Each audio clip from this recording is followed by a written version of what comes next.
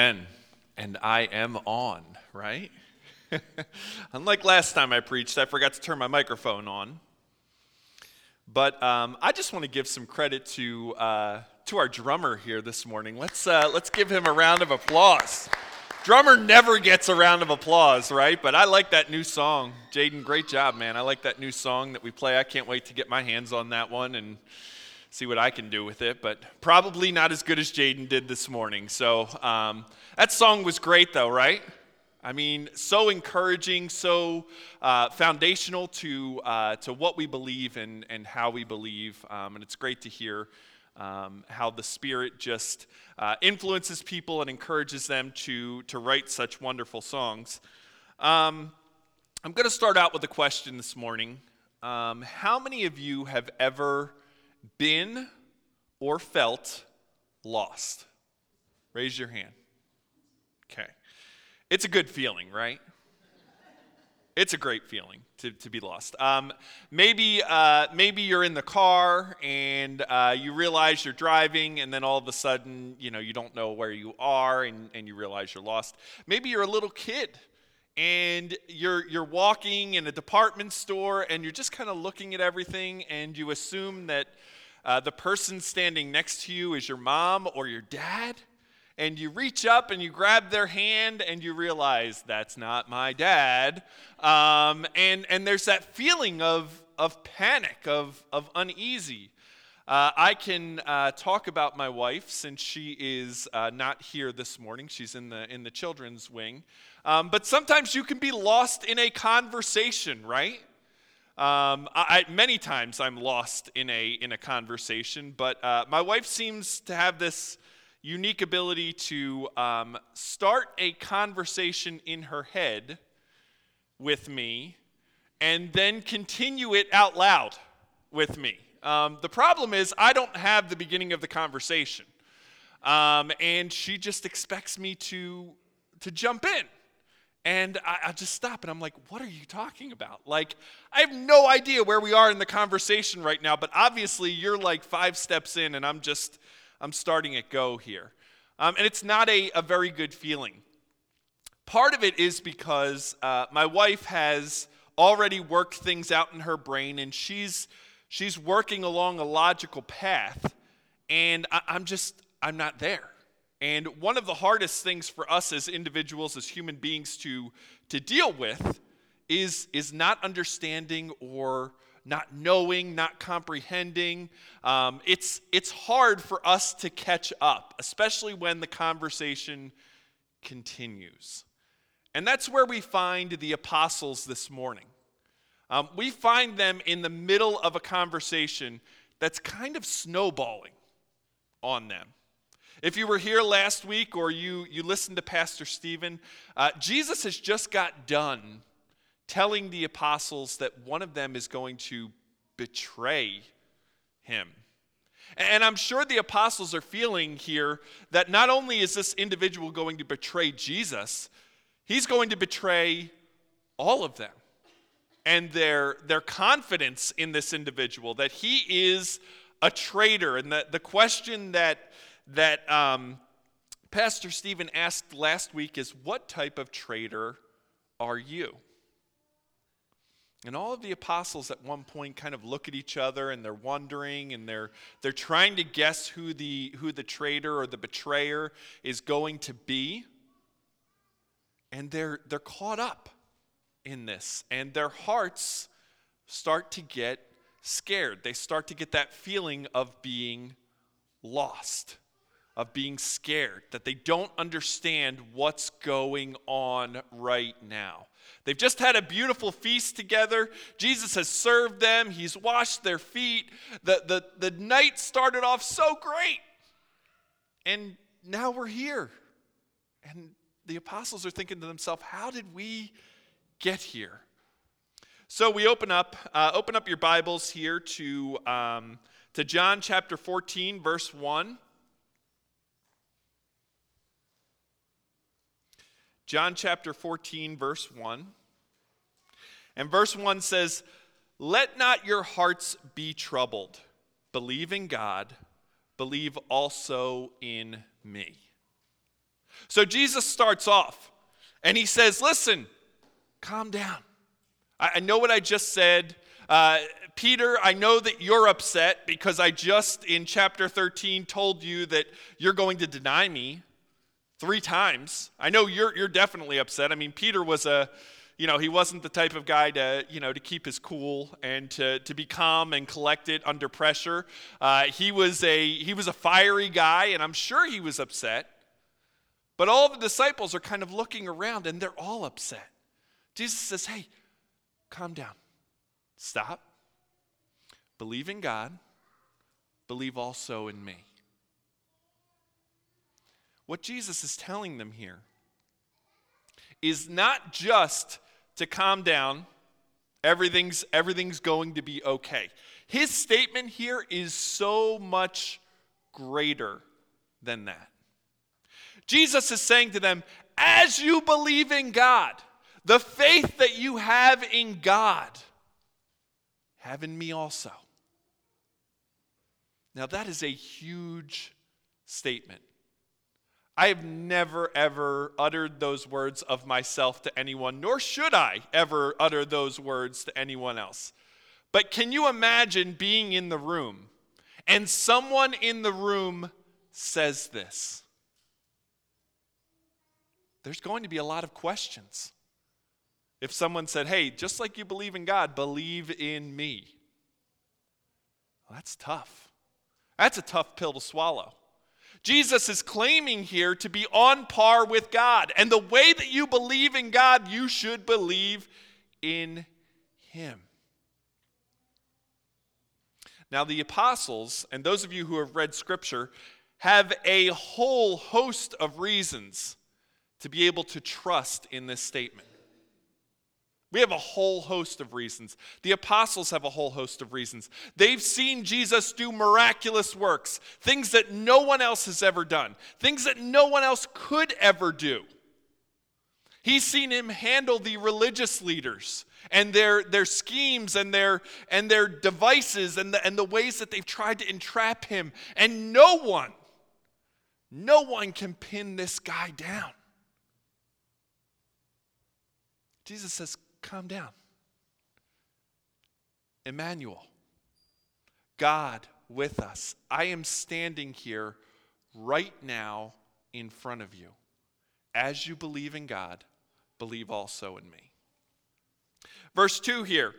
In my Father's house there are many rooms. If it were not so, I would not have told you that I go to prepare a place for you. And if I go to prepare a place for you, I will come again and take you to myself, that where I am, you may also be, and you know the way that I am going. What does Jesus tell them here? Well, first he tells them that he's leaving. So again, I want you guys to understand the conversation that they're in here. Okay? The conversation starts off, it's a great night, everybody's having a good time. Oh, by the way, somebody's going to betray me. What? Like, you just dropped a bomb in the middle of dinner. Somebody's going to betray me. Oh, and by the way, Peter, the one that everybody looks up to, the one who's supposed to have the greatest amount of faith. Oh, you're going to deny me 3 times. Oh, and one last thing, I'm leaving. The apostles, their mind is just, it's spinning. Like all of these things in a row, the stress that they must be feeling, the anxiety that they must be feeling.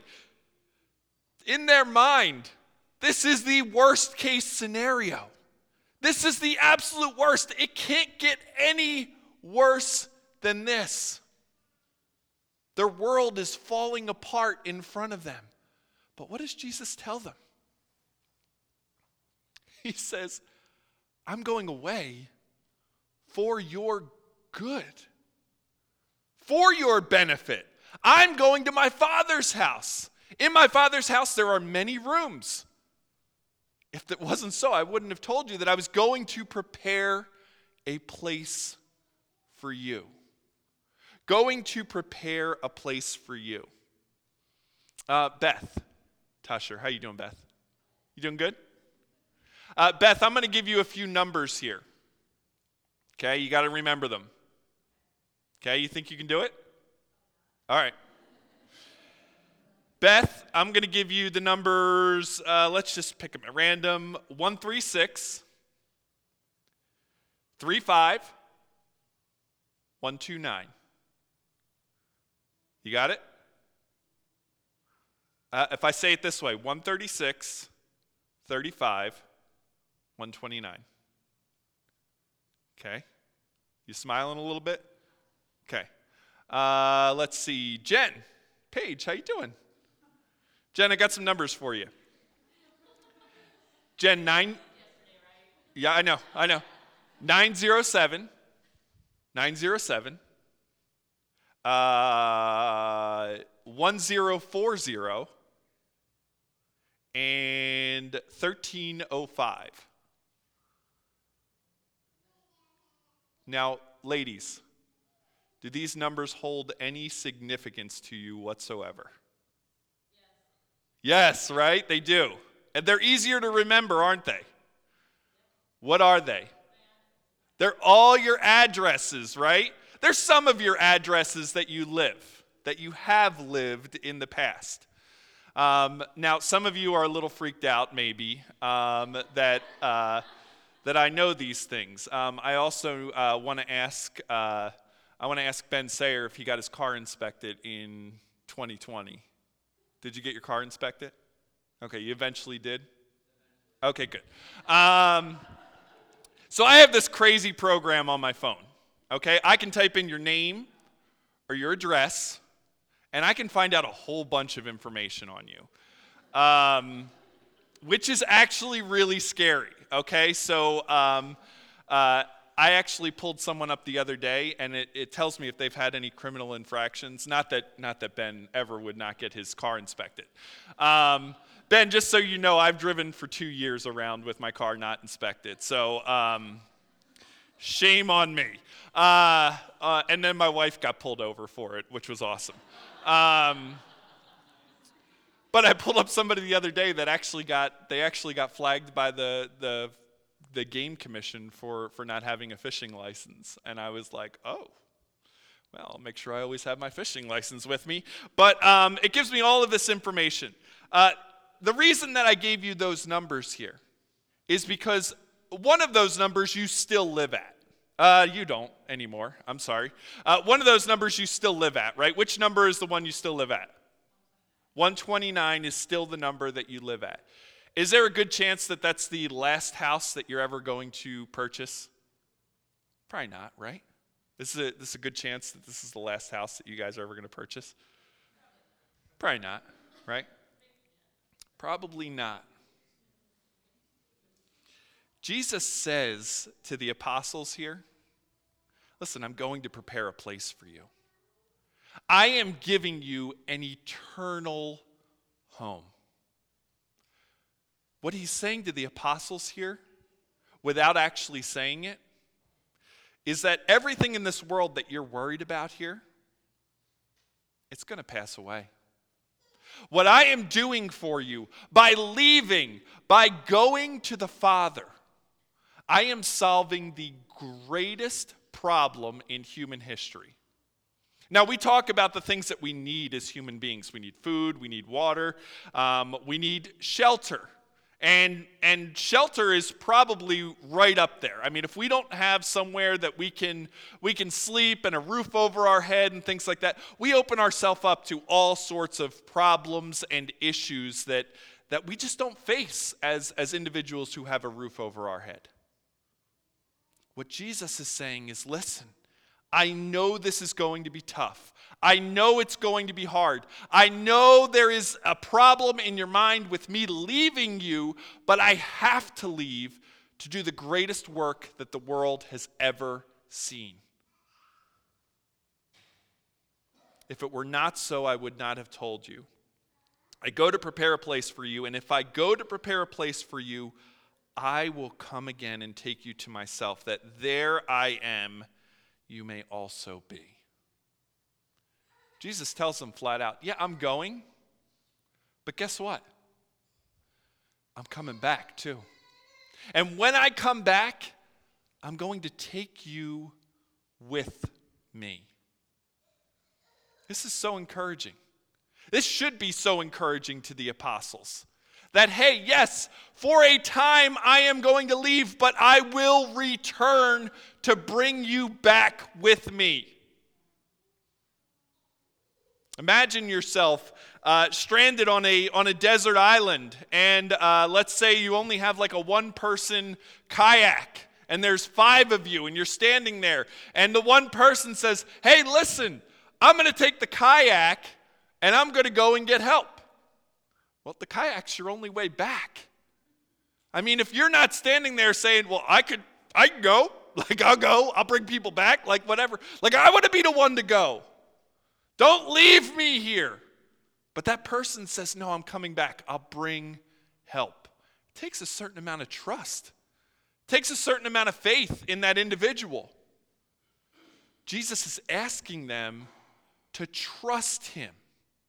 That he has a plan, that there is a greater purpose to him leaving. It's not that he's abandoning them. It's not that he is scared. It's not that he's not strong enough to stay. It's not that the Roman soldiers or the Jewish officials are too strong and Jesus can't stay. It's the fact that he has to go in order to perform the greatest work that the world has ever seen. Verse 4, and you know the way where I am going. Now I get the impression that Thomas is waiting for this statement here. Like he's standing there. Now Jesus knows all things. He knows who's going to speak up next. He knows exactly what they're going to be saying. And Thomas speaks up. Good old Thomas. I love Thomas. I spoke about Thomas, I think, in the last time that I was in John or the time before that. But Thomas and I have a lot in common. Okay? We are see it, believe it people. But also, I do feel like I'm going to meet Thomas in heaven, and he's going to be like this witty, sarcastic guy. Like he's just really quick, like in the way that he says things and responds to things. But he says to him, Lord, you just said something. Lord, we do not know where you're going. How can we know the way? It's amazing sometimes when people respond to Jesus, how the exact thing that they say is the exact perfect thing to say for Jesus' next statement. Now, I don't think that's a coincidence. I don't think John sat there and said, ooh, this would be really cool if I put this statement in after that. I believe this is exactly how it happened. Thomas says, hey, we don't know where you're going, and we don't know the way. The profound thing about Thomas's statement is it's somewhat true. It has a measure of truth in it, even if Thomas doesn't know what he's saying. Because what Jesus is saying is, listen, I'm going to die. I'm not just leaving the upper room. I'm not just walking away for a time. I'm not just going to spend 40 days and 40 nights in the desert. I'm not going to, I'm not just leaving for a vacation. I'm going to die. And I'm going to go to the Father. And Thomas says, Lord, we do not know where you're going. And that is so true. You see, human beings, death is can be a very scary thing. And mainly because we really can't talk to anybody who's experienced it. Full on experienced it. There's stories of people who say, I experienced hell, I experienced heaven. Great. But for the most part, most of us, we have no idea. There's no one we can talk to. There's no one we could say, hey, didn't you die last month? Yeah, what was that like? Like, we can't. It's a complete unknown. Thomas says, we don't know where you're going. How can we know the way? And then we have our magnet verse here. Okay, I call this a magnet verse. This one kind of sucks us in as we're reading our Bible, during the week. This is the verse that sucks us in. This is the verse that we're waiting to get to. Sometimes we miss what's before or what's right after it. But one of the greatest verses in all of Scripture, verse 6, Jesus says, I am the way and the truth and the life. No one comes to the Father except through me. I am the way, I am the truth, I am the life.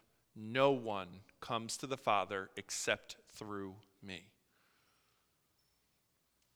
Now, this is not the message that the world wants to tell us, right? This is the exact opposite of the message that the world wants to tell us. That there's not just one way. There's not just one way to heaven. There's many ways to heaven. There's Allah, there's Buddha, there's just being a good person. There's so many different ways that you can get to heaven. The Bible is very clear. And very clear, not just in this verse, but in other verses. But Jesus says plainly here, I am the way, the truth, and the life. No one comes to the Father except through me. Now, this is not the way to win votes, being so narrow in your approach. But it is the way to be explicitly clear. And Jesus says there's no other way to heaven. I'm the only way. And these words are coming out of his mouth to the apostles. Our first point on your outline there is that we need to trust the truth. We need to trust the truth. If we believe that Jesus Christ is leaving, if we were in the room and we believe that Jesus Christ was going to die, we need to trust that Jesus knows a little more than we do. If he says, listen, not only am I going to die, I'm going to give you, my death is going to create an unbelievable, amazing, the world has never seen reward for you. That I go to prepare a place for you in my Father's house. This is great news. This is great news for anyone. I've been in many of your homes. They're beautiful homes. Some of you have beautiful, beautiful homes. Nothing compared to the reward that we have in heaven. The place that has been secured for us by Jesus Christ. And he told us this. We heard these words. We read these words. We see these words on the page. If we do not trust these words, we have no reward. We have absolutely nothing. So the first thing we need to do is trust in the truth. Jesus says, I am the way, the truth, and the life. No one comes to the Father except through me. If you had known me, you would have known the Father also. From now on, you do know him and have seen him. Oh, Jesus. What did you say now? Who's going to come up with the next question? How did you so perfectly lead into this next question here? Is it enough that Jesus came to this earth? Is it enough that Jesus bled on the cross eventually? Is it enough that he was born of a virgin? Is it enough that he performed all of these miracles? Jesus says, not only is it enough, but you have seen the Father through me and in me. And Philip gets a little confused. Philip says in verse 8, Philip said to him, Lord, show us the Father, and it is enough for us. How many of you have ever prayed a prayer like this? Lord, if you just, then I will. Lord, just show us the Father, and that will be enough for me. I will believe. I will follow. I will follow unto death. If you show me the Father, I'll do this. Some of us may have prayed prayers like, Lord, if I get this raise, right, then I will give half of the raise to the church. God, sounds like a good idea. Sounds like a win-win, right? I get a little extra cash, you get a little extra cash. It's all good. Hey, we'll sell a field, and then we'll tell everybody we gave them all the profit, but we'll only give them half, and that way we have, God, this is a great idea. It's a win-win. Philip says, listen, if you're leaving, show us the Father. Show us the Father, and that's enough for us. Philip says, give us a sign.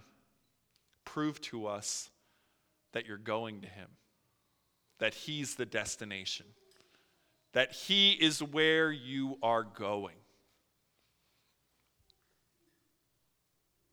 He's not the first one to have a great idea, right?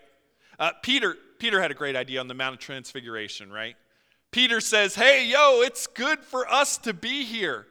Jesus is standing there, and there's these two others with him that have just magically appeared, Moses and Elijah. And I don't know if they were wearing name tags, but he knew who they were. And Peter says, Lord, it's good for us to be here. Let us build some houses. Let's build some tabernacles so that we can have these superpowers here for us. And this leads to part of the confusion and being lost in the conversation. Because the apostles, they don't want Jesus to leave. They don't want him to go. See, they have their own thoughts and their own ideas. Jesus wasn't supposed to leave. Jesus is supposed to stay. Jesus is supposed to set up a kingdom here. Jesus is supposed to overthrow Rome, and guess what? We're supposed to be his generals. We're supposed to be the guys who are on the front line. And we're going to be in charge, and we're going to tell people what to do, and it's going to be great. That's where the apostles are thinking. Jesus says, no, I'm leaving. Philip tries to grab onto anything he can. Lord, one more thing before you go, and this will be enough. It's the last thing I'll ever ask for, I promise. Show us the Father.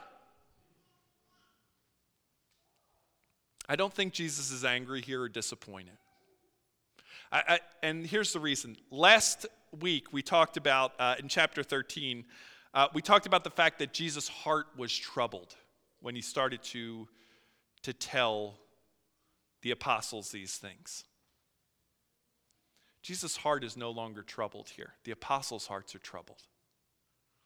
I used to say things jokingly to other pastors, but they're true at times, especially in youth group. Especially in youth group when you're in a foreign country or you're on a missions trip with them or at Knoebels with them and something goes wrong. If you're the leader, you've got one goal when things go wrong and they go wrong in front of a large group of people. It's called don't spook the sheep. Okay? Don't spook the sheep. Fathers, you guys have experienced this probably before with your kids, moms with your kids, where something goes completely wrong and you're like, okay, I want to freak out right now, but I can't. I have to be in control. I have to be able to do this. I think Jesus is completely calm when he says this to Philip. Jesus knows what he has to do. He knows where he's going. He knows what it's going to entail. Jesus is so focused, though, on the needs of the apostles right now and what they need. Guys, our God is patient with us. He is so patient. We continually sin. We continually question. We continually want a sign. We continually want more and more. Yet he's patient with us. He turns to Philip. Philip, how have I been with you so long and you still don't know me, Philip? Whoever has seen me has seen the Father. How can you say, 'Show us the Father'? Do you not believe that I am the Father and the Father is in me? The words I say to you, I do not speak on my own authority, but the Father who dwells in me does his works. Believe me that I am in the Father and the Father is in me. Or else, believe on the account of the works themselves." Jesus reveals a great truth to the apostles here. He says, listen, if you've seen the Son, you've seen the Father. The Father is in me and I am in the Father. We are one. There is only one moment where we will be separated. He doesn't get into this with them, but there's only one moment in time that the Father and the Son will be separated. And that is that moment on the cross. But other than that, they are in perfect fellowship. They are one with one another. He is in me, I am in him. If you have seen me, you have seen the Father. Philip, how long have we been together? He says, listen, if you don't believe my words and what I'm saying here, believe on the account of the works that you've seen. Believe on what you have seen. Isn't this what Jesus tells John the Baptist when his disciples come? John asks through his own disciples. He sends messengers to Jesus. And he says, Jesus, are you the one, or should we expect another? What does Jesus say? Blind see, lame walk, deaf hear. What more evidence do you need? What more evidence do you need? That's our second point here. First point was to trust the truth. Here's what we need to do. We need to witness the way. Witness the way. Jesus is saying very, very honestly to Philip here, look at all I've done. Stand and see. Step back, think about it. Think about everything that you have seen me do. What do you believe, Philip? What do you believe? Do you believe that the Father and I are one? That we're in perfect fellowship with one another?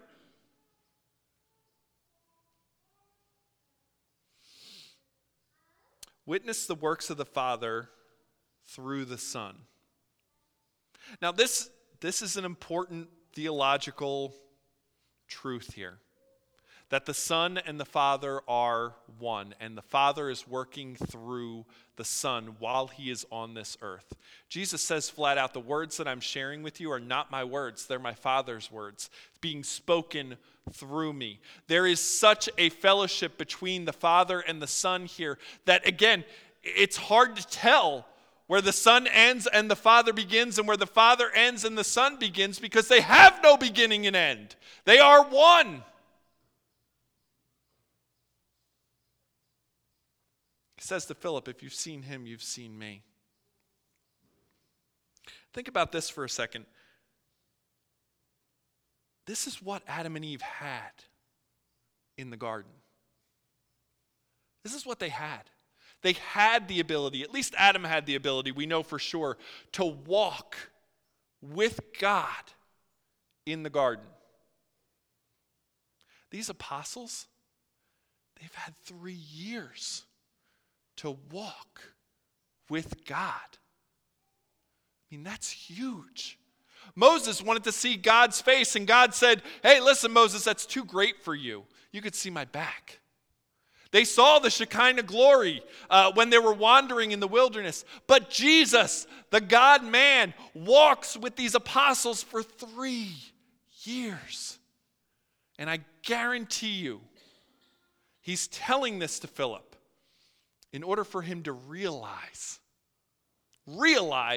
how great the loss of him leaving is, but also how great the reward must be to come at so costly a price.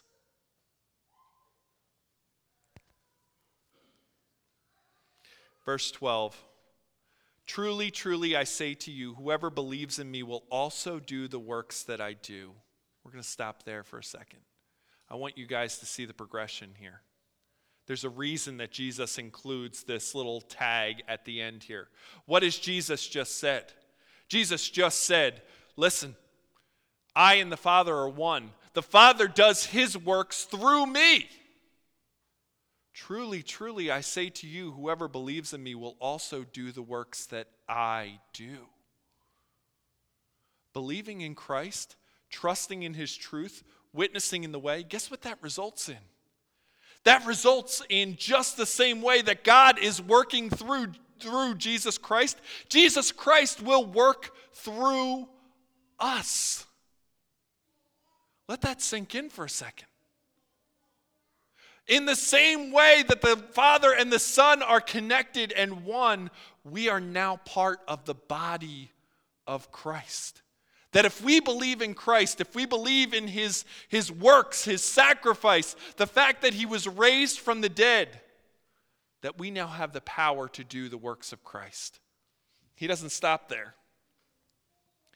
He says, and greater works than these will he do, because I am going to the Father. Now this can be a confusing statement here, because I just said several times that the greatest work ever performed in history is about to happen through Jesus Christ. That he is going to reconcile man to himself through the sacrifice of himself. That man and God will now have fellowship together. I'm going to ask you a question. I asked at the beginning if you've ever felt lost. How many of you have been spiritually lost? Raise your hand. I've been spiritually lost. Spiritually lost is a tough place to be. And I would venture most of our world is spiritually lost at this moment in time. And when we're spiritually lost, we don't really have a direction when it comes to death. We can guess, we can hope, we can try to figure it out logically. But the great thing about our God is that our God has told us. He has told us flat out. He did not leave us alone. He did not leave us forever. He has given us his words. And he says, greater works than these will he do. Guys, the greatest work that any of us can see is not raising someone from the dead. Okay, Jesus raised Lazarus from the dead. Did that save Lazarus? Did that save him from eternal damnation? No. Jesus made people see. Did that save them from eternal damnation? No, they could see. It made them well for however long until they died. Guys, the greatest work that we can see is seeing a soul be redeemed. And knowing that it is not our work that's doing it, that it's Jesus Christ working through us. What Jesus is telling us flat out is that he is going to the Father. He's going to prepare a place for us, but we're still going to be here. We can't follow him right now, but someday he will come back for us. We still have a life to live here. And that's our third point. We need to live the life. Trust the truth, witness the way, live the life. Now, I do believe that Jesus Christ is using, when he says life, he's using it in two terms here. He's talking about the eternal life first and foremost. The fact that we will have a spot in heaven, that God has prepared a room for us, that Jesus has gone and prepared a place for us so that we can live with God forever. But Jesus says, I'm leaving. Like, what are these apostles supposed to do? Just wait until he comes back? Little spoiler alert. They tried that. Okay? They tried to wait until he came back. When Jesus ascended into heaven, what did they do? They stood there. And they're looking up. So much so an angel had to come and say, hey, get out of here. Go. Gone. Coming back again, but go. Are they just supposed to wait? No. They're supposed to live their life now. live the life that Christ has given them. Christ says, I have come to give you life and life abundantly. What is the abundant life? I will tell you right now, if somebody asks you what the abundant life is, and you don't say the abundant life is glorifying God through Jesus Christ, his Son, you've missed the point. Guys, let Christ work through you. The greatest need that people have, Jesus gives us the answer right here. And he says, greater works than these will you do.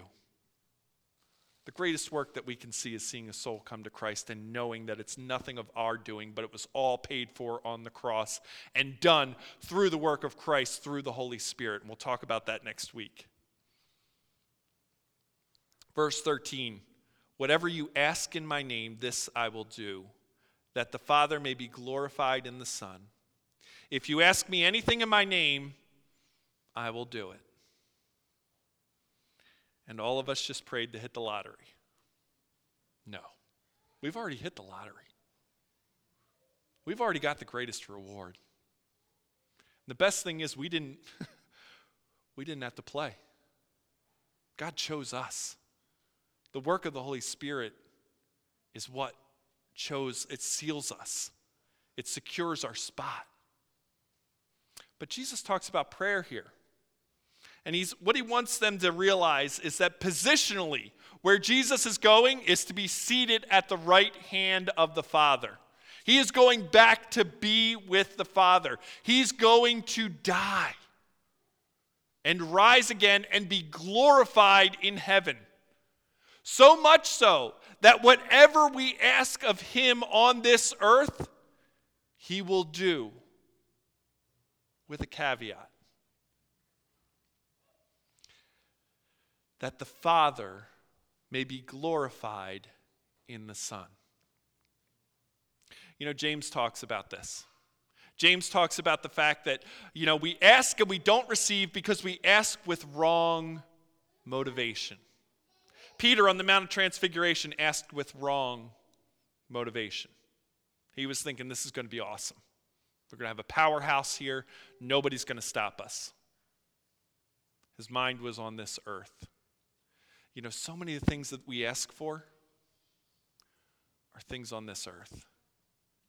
How many times in Scripture did Jesus tell people that they had their mind set on things below rather than the things above? Where are we storing our treasure? Our heartbeat, if we know Christ, needs to be the glory of God. It's not about our homes. It's not about where we currently live or where we've lived in the past. It's not about our jobs. It's not about our paycheck. Those things are fleeting. Moth and rust will destroy those someday. They'll break. What really matters, the works that really matter, are the works that Christ does through us. Jesus says, I am the way, the truth, and the life. No one comes to the Father except through me. I'm going to speak to you guys who don't know this truth. The bottom line is that there's one way to heaven. That our righteous Creator, God, in his infinite wisdom created man, and man chose to sin. And that we have an issue now. We have the biggest issue ever. And there's only one way for us to get back to our perfect relationship with God. To be able to stand in his presence. And that is for a Savior to come. And Jesus Christ tells us flat out here in these verses that he has come, he has lived, he will die, and he will live again. And not only that, he will provide an eternal place for us. And the works that we do on this earth will not be our own, they will be his. And we will reap the benefits of him working through us. Guys, trust the truth.